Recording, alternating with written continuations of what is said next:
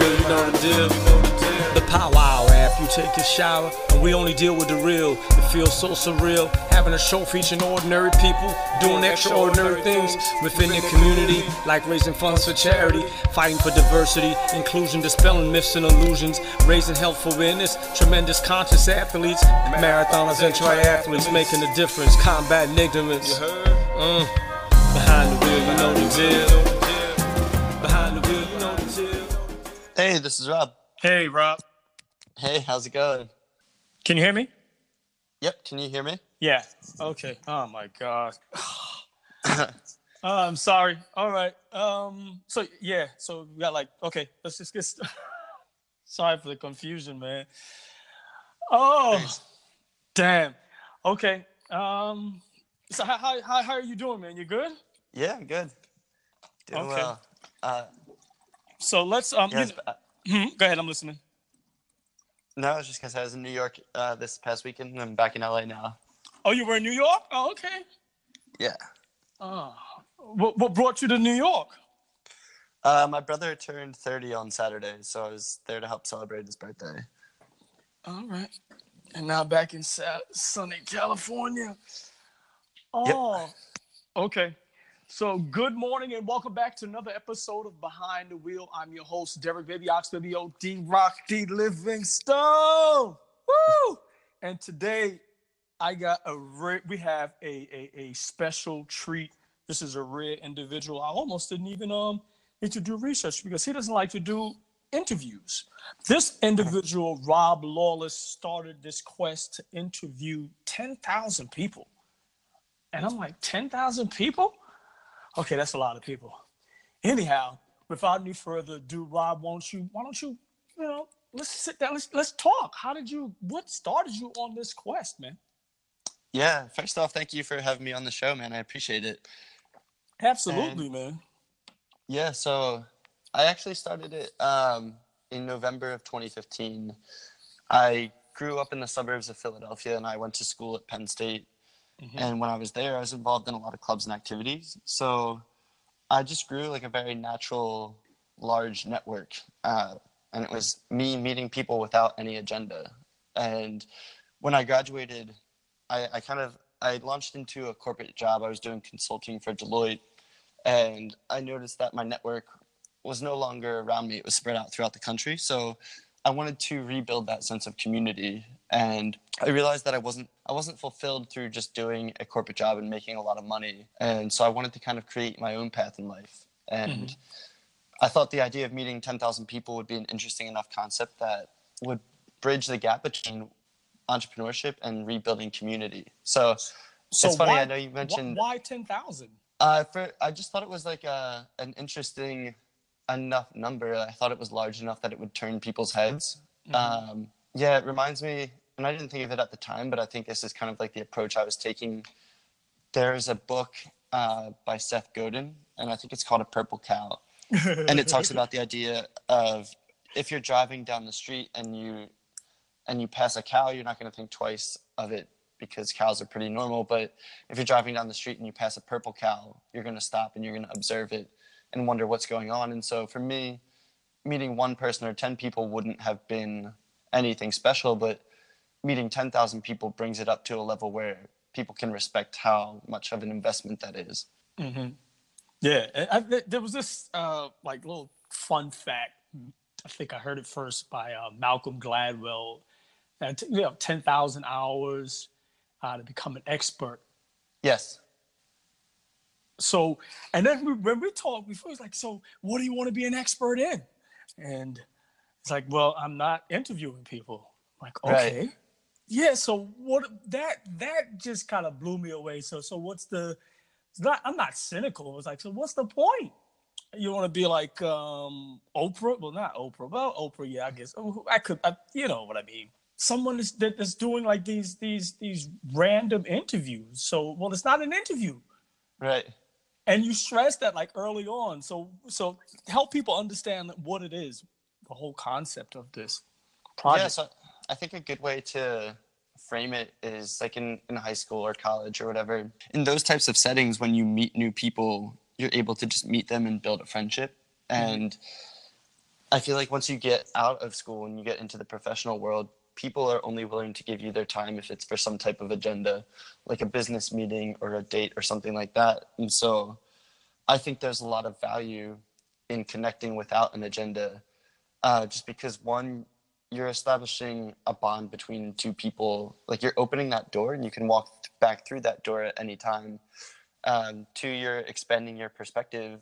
And three, it's enjoyable to just sit down and hear someone else's story and spend an hour just sharing things back and forth. So for me, in my mind, that's valuable. And I don't know, for me, it has just made the world a much smaller place in that I'll meet people. Like this past weekend was a good example. I was flying to New York to visit my brother, and one of the girls that I had previously met was flying with her boyfriend to New York as well to celebrate her birthday. And their flight took off like 40 minutes before mine. So I was able to meet up with them at the airport just to catch up and like sit down and have a drink. And for me to be able to have that experience out here in LA, which is like, I'm from the suburbs of Philly. LA is completely new to me. To have that type of familiarity is really rewarding internally. And I think other people would enjoy that feeling as well. Yeah, it's got to be like, oh, wow, that's Rob. It's like, who's Rob? Don't you know who Rob is? And then it's like a story. You're sitting down, you're getting to know these people, catching up like in a random spot like that. And yeah, it's got to be an incredible feeling. So you started doing them out in Philly. What did people? What were some of the initial impressions, like feedback you got from people who were in your friend circle initially that weren't part of this 10,000 quest? Good question. I think my friends thought it was like, I think they thought it was something that I would do. I have a pretty adventurous type of personality. But it started really small, so it wasn't that big a part of my life back when I started. So I only met one person in November of 2015, and then I met 4 people that December, 4 people that January, 5 people that February. So during all this time, I was still working full-time at a tech startup. So it would just be me every once in a while, like, hey guys, I'm going out to meet someone for my project tonight or this weekend. And they were like, okay, cool. He wants to meet new people. And then in July of 2016, the company I worked for was bought out. So I was laid off. So I took this full time. And I think at that point, maybe people thought I was a little bit crazy because I don't think that they thought it was possible to create a legitimate life out of just meeting people. But for me, I always thought that if I did it and it organically grew and had an audience, that I could leverage that audience for partnerships. Mm-hmm. Yeah. So I'm looking at him like, this has been an interesting journey, man. It's not just, okay, I sit down and, you said you were dealing with like rejection when you were in sales. You're like, take me off your list, scumbag. I'm like, okay, yeah, I'll remove you from my list. Sure. But now it has evolved into this project where you're making a difference, and it's by something that is as simple as just sitting down and doing something that we take for granted. Like you said, unless I'm getting something out of the exchange, I don't really want to sit down and chat with you. I have no, what's the objective here? What's the end game? If there's nothing in it for me, why are we even talking? And so when I heard, I think a friend of yours, I was in New Haven near Yale, and a friend of yours, Mark, said, you should reach out to Rob. He's doing this project where he's interviewing 10,000 people. I said, 10,000 people? That's crazy. Yeah, so he gave me your information, and I was like, oh man, I like this project. And so I wanted to have you on the air to share your story with our audience, because I find it fascinating. And I'm wondering who it was. I have a fraternity brother who I think lives in Connecticut named Mark. So it might have been him. Yeah. But in any event, so what has been some of like the most fascinating experience you've had? Experience-wise, I flew down to, or didn't fly down, I drove down to San Diego last summer when I was living in LA. And I met this guy that my cousin put me in touch with. And when he responded to her email introducing us, he said, "Sure, Rob, this sounds great. Do you want to go up in a modern or historical aircraft during our hour?" And I said, "Of course." I thought that'd be awesome. Did he let you fly? Yeah, I got to the airport, the hangar, and he drove me to the plane, and he told me, he was like, "You don't have to fly in it if you don't want, because I built it myself." And that was kind of anxiety inducing, and it literally said experimental on the side of the plane.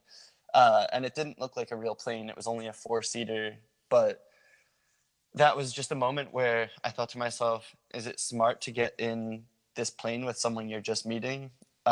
Or is this something that you say no to? And ultimately I said yes. And we spent the hour flying over the coast of San Diego. And it was just such a cool experience, because being in that type of plane, you feel it a lot more. Like, you're a lot closer to just the entire experience of being in the air. And it was just such a fun hour of getting to know someone in such a unique setting. And I thought that was really cool, just having this idea that was in my mind just a few years ago. And now I'm flying over the coast of San Diego just because I chose to take action on it. Mm-hmm. I mean, you're meeting like people all over the world. So it's just not Philly has branched out across the country. Yes. So I started in Philly, and I came out to Long Beach, California, because my roommate from Penn State had an apartment here and was willing to host me. And so I've driven across the country 5 times just to get out to LA and back to Philly. Whoa, wait a minute. So did you make pit stops along the way? Or obviously got to make pit stops to get gas. But were you meeting people along the way to Cali? Yeah, I would stop in a new city every day and try to meet 1 or 2 people in that city before going to bed and driving to the next spot. So as a result, I think I've met people in 17 different cities across the U.S. And I haven't made it abroad yet, just because I can't afford to fly abroad yet. But I'm definitely planning to meet people all over the country and all over the world as the project continues to open up and those opportunities become available. Mm. So afterwards, you have this conversation, and then you do a blog post. Are you recording these conversations? No. It's just 2 people chatting, like, very informally. Mm-hmm. The intent is just to create a connection and to share time together. And then as a byproduct, I take a picture with everyone and I post their story to my Instagram account. So yeah, those stories are just all written from memory. And it just comes from experience of actively listening to people and trying to think about their lives in a way that to me is like a movie. Like, when I talk to people, I'll watch their lives as if it's a movie, because I just am curious about where people were, where they are, and where they want to go, and on the in between of how they got there. So yeah, I do write posts after the fact, but the only place to record it is in my mind. Got you. So I'm going to shut up now.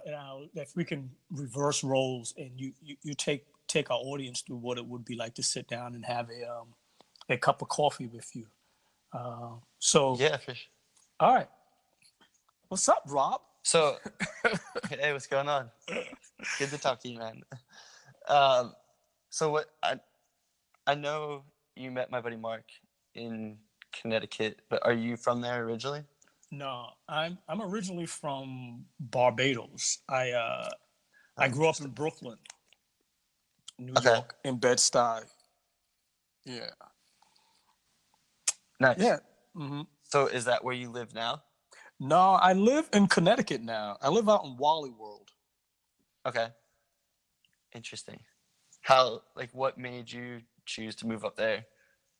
I was going through a transition. I had gone through a divorce, and then it was like, well, there was nothing tying me to a specific location. So I moved from where I was staying at the time in Brooklyn Actually, in order for me to get a place to stay, I was staying with my sister in Connecticut, and then I had taken a job at.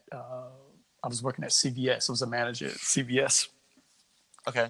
Yeah, and then I just stayed in Connecticut. Nice. How long ago was that?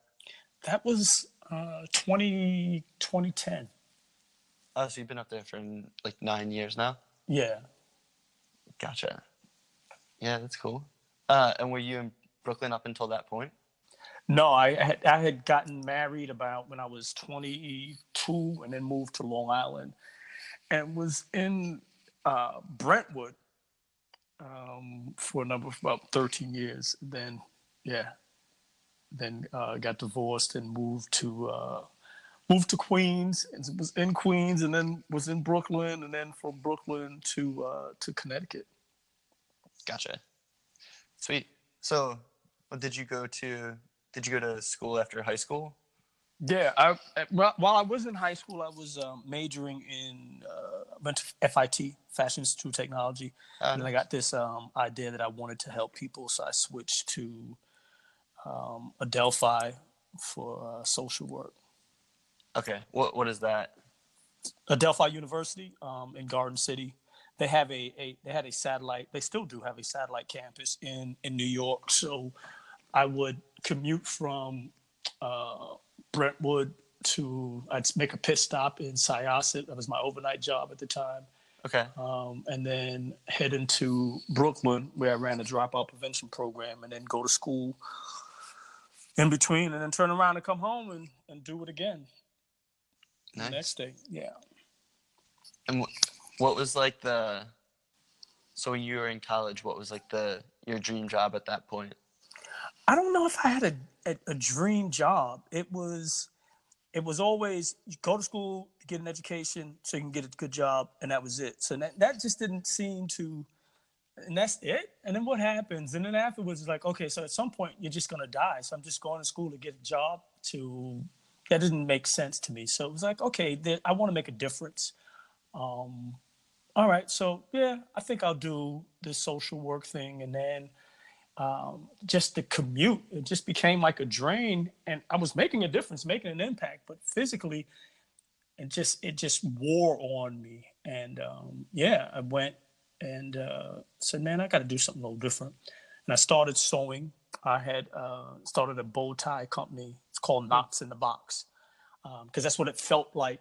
It was sort of like a metaphor for my life at the time. Felt knotted up inside. And I started sewing, and I went into a Kinko's, and a buddy of mine who was still in contact with Bob. His name is Robert also. We call him Bob for short. Mm-hmm. He was telling me about a hockey player who, one of the coaches rather, who wore a bow tie, and I should send a sample to him. And I was looking for a job that was closer to where I was living. And Kinko's had a branch in Hauppauge, and Hauppauge is like the next town over from Brentwood. So I started working there overnight, and just making copies and binding books. And then eventually, got into a training and development program, manager and training program, opened up a couple of branches out there, and then became a senior center manager. But then there was always this call to want to still interact and help people. Yeah. Mm-hmm. So that's been the driving force. Gotcha. And were you still doing the bow ties, or? No, I stopped. I had stopped. I did it for a year. It was the best year of my life. At that point, because I was able to spend time with my kids. They were younger at the time, so I would have them downstairs in between preparing lunch and breakfast and all that. Then cut up some fabric, get it all together, and then hit the road and go into the city and try to sell the ties to just random strangers. Nice, that's cool. And then Kinko's. So what years was that? That was 96 to 2007. Okay. Yeah. Nice. So almost up until you moved up to Connecticut. Mm-hmm. Sweet. Yeah. And What do you have a dream job now? Yeah, I'm looking to pursue what I'm doing now, like in terms of just being able to take, um, not make money off of it as a money making venture, but be able to make a difference with what I'm doing in terms of sharing stories Hmm. with just ordinary people. I've never been one to be like fascinated with the interworkings of, you know, superstars' lives, and I mean, I find it interesting, but I'm more fascinated by just the normal connections with people, you know? Yeah. Yeah. So Yeah. like what are you doing? Like this I met a woman who was I was coming back from the Brooklyn half, and at the expo, and I was, you know, I had gotten something to eat, and I pull over, and there's this protest or like a gathering. I was trying to figure out what's going on, so I parked the car and come over, and there was a woman who, just an ordinary woman. She had called a group of her friends and organized this rally, to speak out about abortion. And I just, you know, Hmm. where I don't know where you may stand on the issue of abortion, but just being able to say, this is something I want to do, and I'm concerned about it. And rather than sit online and just vent and complain or Sure. be a troll, I'm gonna organize. And she was out in front of the state capitol building. So it was like, wow, this is yeah, this I find stuff like that interesting. Like her story is, Hmm. you know, is just one of just an ordinary person who was just, you know, doing something within her sphere of influence. And yeah, that to me is that's honorable.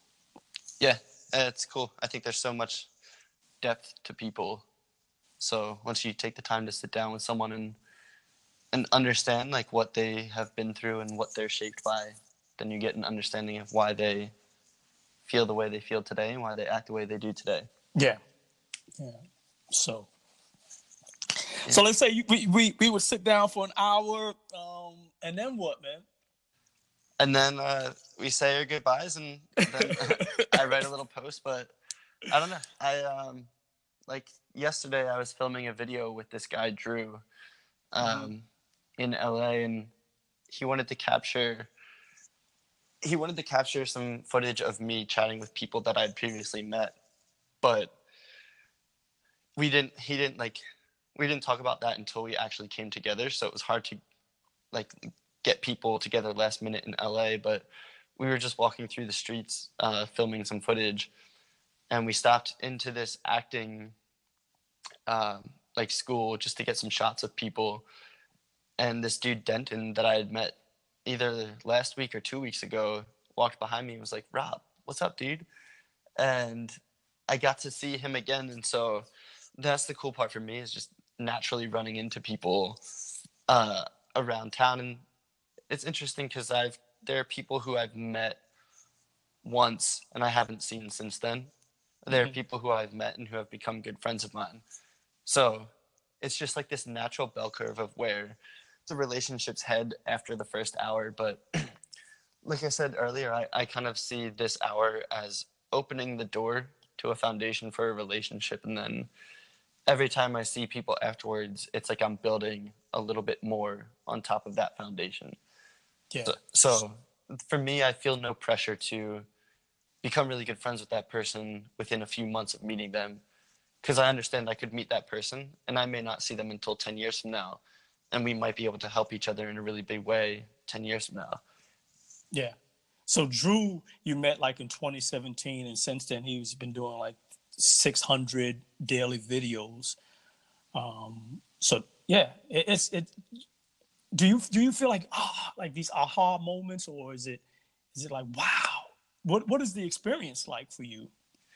There, there's aha moments every once in a while. The experience has just been one of like continuing to push forward. I mean, from like a boring standpoint, it's just me meeting four people every single day, or like trying to meet four people every day, Mm-hmm. um, and just like trying not to run out of money, and trying to get to a place where the project is interesting enough that brands are willing to work with me. And so every once in a while, there's like an aha moment of like, hey, I should reach out to this company because their mission really aligns with what I'm doing. Like, why haven't I talked to them before? Or a moment of like, oh, it's easy to logistically do the project in this manner. Like for me, a small example is coming out to LA. I meet people at noon, 2, 4, and 6 every day, just because the traffic patterns are so bad in the mornings and rush hour in the evening that it just doesn't make sense for me to leave until those times. In Philly, I'll meet people at 10 a.m., noon, 2, and 4.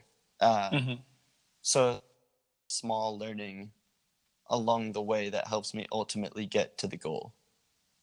Okay. So what number are you at currently? Drew was the last person I met yesterday, so I think he was 2,617. Yeah, okay. So yeah, just over a fourth of the way there. Got you.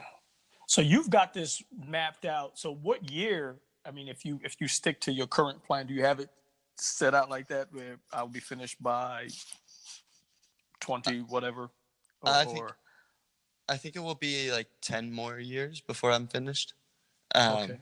Yeah, so it's been 3.5 since I started, and I'm moving at a faster pace now than when I started, but still with traveling and wanting to get to other countries and other cities, I think I'm willing to let the project take longer so that it's a more rich experience. And for me, it's like my mind, I think about it more so in terms of once I get to financial stability, then it doesn't matter for me how long it takes, because I actually enjoy the journey of sitting down and meeting people. Like, it's not like a work project where I just want to get it done and out of the way.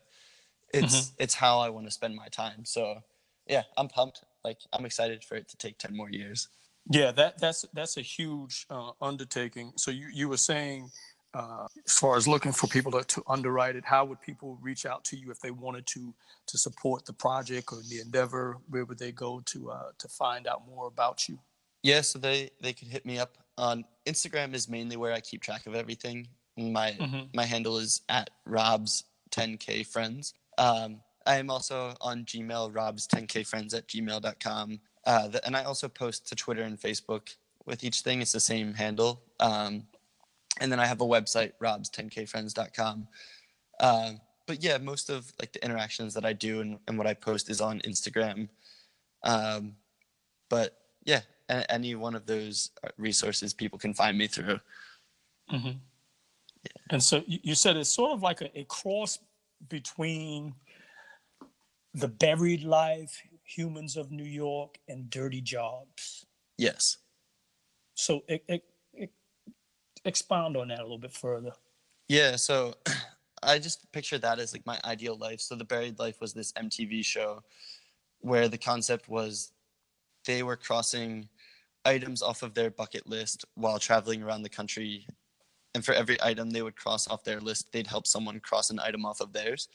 So it was just like a spontaneous adventure, like feel-good show. And for me, I love the spontaneity of that.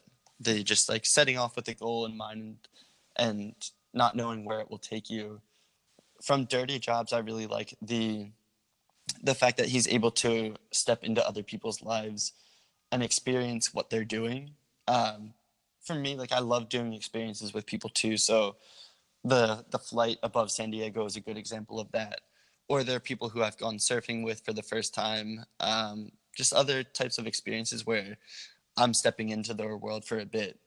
And then the Humans of New York is kind of just the meeting people and the storytelling aspect of just coming across people who are strangers and giving them the time to listen to their story and then sharing that with an audience. So all of those three things, I'm interested in pieces of each of them. And that's kind of like how I picture my project. So do you have a team of people that work with you to get all of this done? No, it's just me. Okay, gotcha. Yeah. So what did your parents think when you told them, yeah, I think I'm gonna leave my my high-powered job and pursue this? Yeah, I think they thought I was a little bit crazy. And I think they probably still do. I think for them, like, they grew up in a world where you stay at the same company for 35 years until you retire. And so I think them seeing my life path, they're like, our son is wasting time that he could be spending at a corporation climbing the ladder. And for me, it's like I don't intend to climb a ladder. I intend to create my own path. So yeah, I mean, they're supportive in the fact that they have hosted me when I'm back in Philly, and I always stay with them when I'm in Philly. And they like gave me the best upbringing that a kid could have, and they still want the best for me, which is why I think they're worried. But it's just a different generation with different opportunities, and for me, having the full picture of my project by doing it and interacting with all of the messages I get and seeing the companies respond to me, for me, I know that this is the path that I need to be on. How did you discover that? Because you say it with such assurance and yeah, I don't know. I'm just confident in it, and I just think that I can make it work. And like for me, the validation that I see is the project continuing to grow. Every time someone hears about it, they think it's an interesting concept. I've had coverage like last July. I did a phone interview with Ryan Seacrest for his national radio show. And I'm starting to work with brands. Like I just finished a trial partnership with the co-working space WeWork, and I'm just waiting on a contract for them to enter into a partnership. And so for me, seeing those small pieces come together, it's like, okay, it's all coming together and it will work out. Yeah, so it's just paying attention to all of that stuff, and at the same time, like I've come close to running out of money before, and I've been able to push past that fear to continue going until I did find a partnership that hit, and that bought me more time. And so I think having gone through those experiences before and coming out on the other side, I'm confident that I can continue to do that. Yeah. I'm inspired by you, man. I think a lot of people get a bad rap. They're lazy. They don't want to do this. They just want to, they feel entitled, and so you. I'm not trying to make it like you're special or you know what I mean. I'm not trying to gas you up or whatever. Sure. But it's just different. It's like an anomaly. It's not normal. So when I heard the story and it says 25, he's not.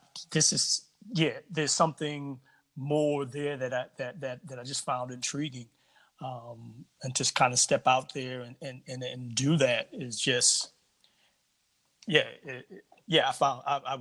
said I want to talk to this guy. I want to find out about him and have him on the show and share your story, because I think it's worth sharing.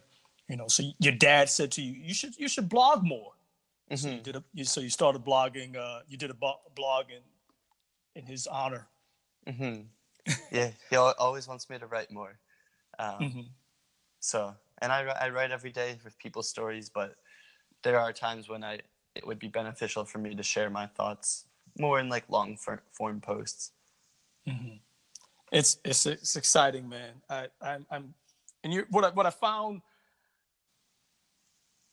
attractive about the whole project and about you as an individual is you're humble. It doesn't seem, there's a lot of press about you, but you didn't come off. I was featured here, and I was here, contact my people, contact your people, and you've gotten a lot of press over the years, and you just seem like this ordinary individual going about your business of accomplishing this goal that you set out for yourself, this audacious goal, not just, okay, I'm just going to do, 400 people, and it's over and done with. And that's it. It's a wrap, folks. Yeah. So if people want to reach you, give them that plug again so they can get in contact with you. Yeah. Instagram is at Rob's10kfriends, which is also Facebook and Twitter.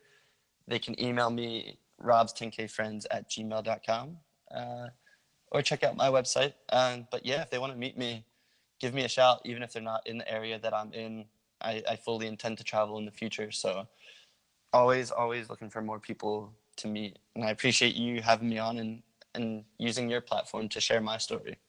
Yeah. And full transparency here. I don't have an ulterior motive in terms of just outside of saying, hey, I want to drive across the country. So I found your story interesting. And I keep saying interesting, but it was appealing. And I met another individual from Pacific Cycling and Triathlon Cafe, and he drove across the country on his motorcycle. So it was like in a different time. Yeah. And it's not like, like the stars were aligning and, the sky opened up and it was like, this guy did it. But now you've done it during a current time. So I was just, wow. Rather, I don't have to reinvent the wheel, but figuring out how to drive across the country and do a mini documentary in my mini, pun intended. Yeah. Yeah. But yeah, so it was, it's something else, man. But 10,000 people, that's your project, man. I'm excited to watch it all unfold. I'm glad to be a part of the process, man. Yeah, thank you very much, man. I appreciate that. All right, Rob, thank you. You enjoy the rest of your day. And I had another Penn State grad who's out in Cali on the show, Alyssa. She's from Snack Nation. Yeah, so that's cool. Yeah, good people. Definitely. All right. Have a good one, man. All right, Derek. Thank you so much, man. Take care. Later.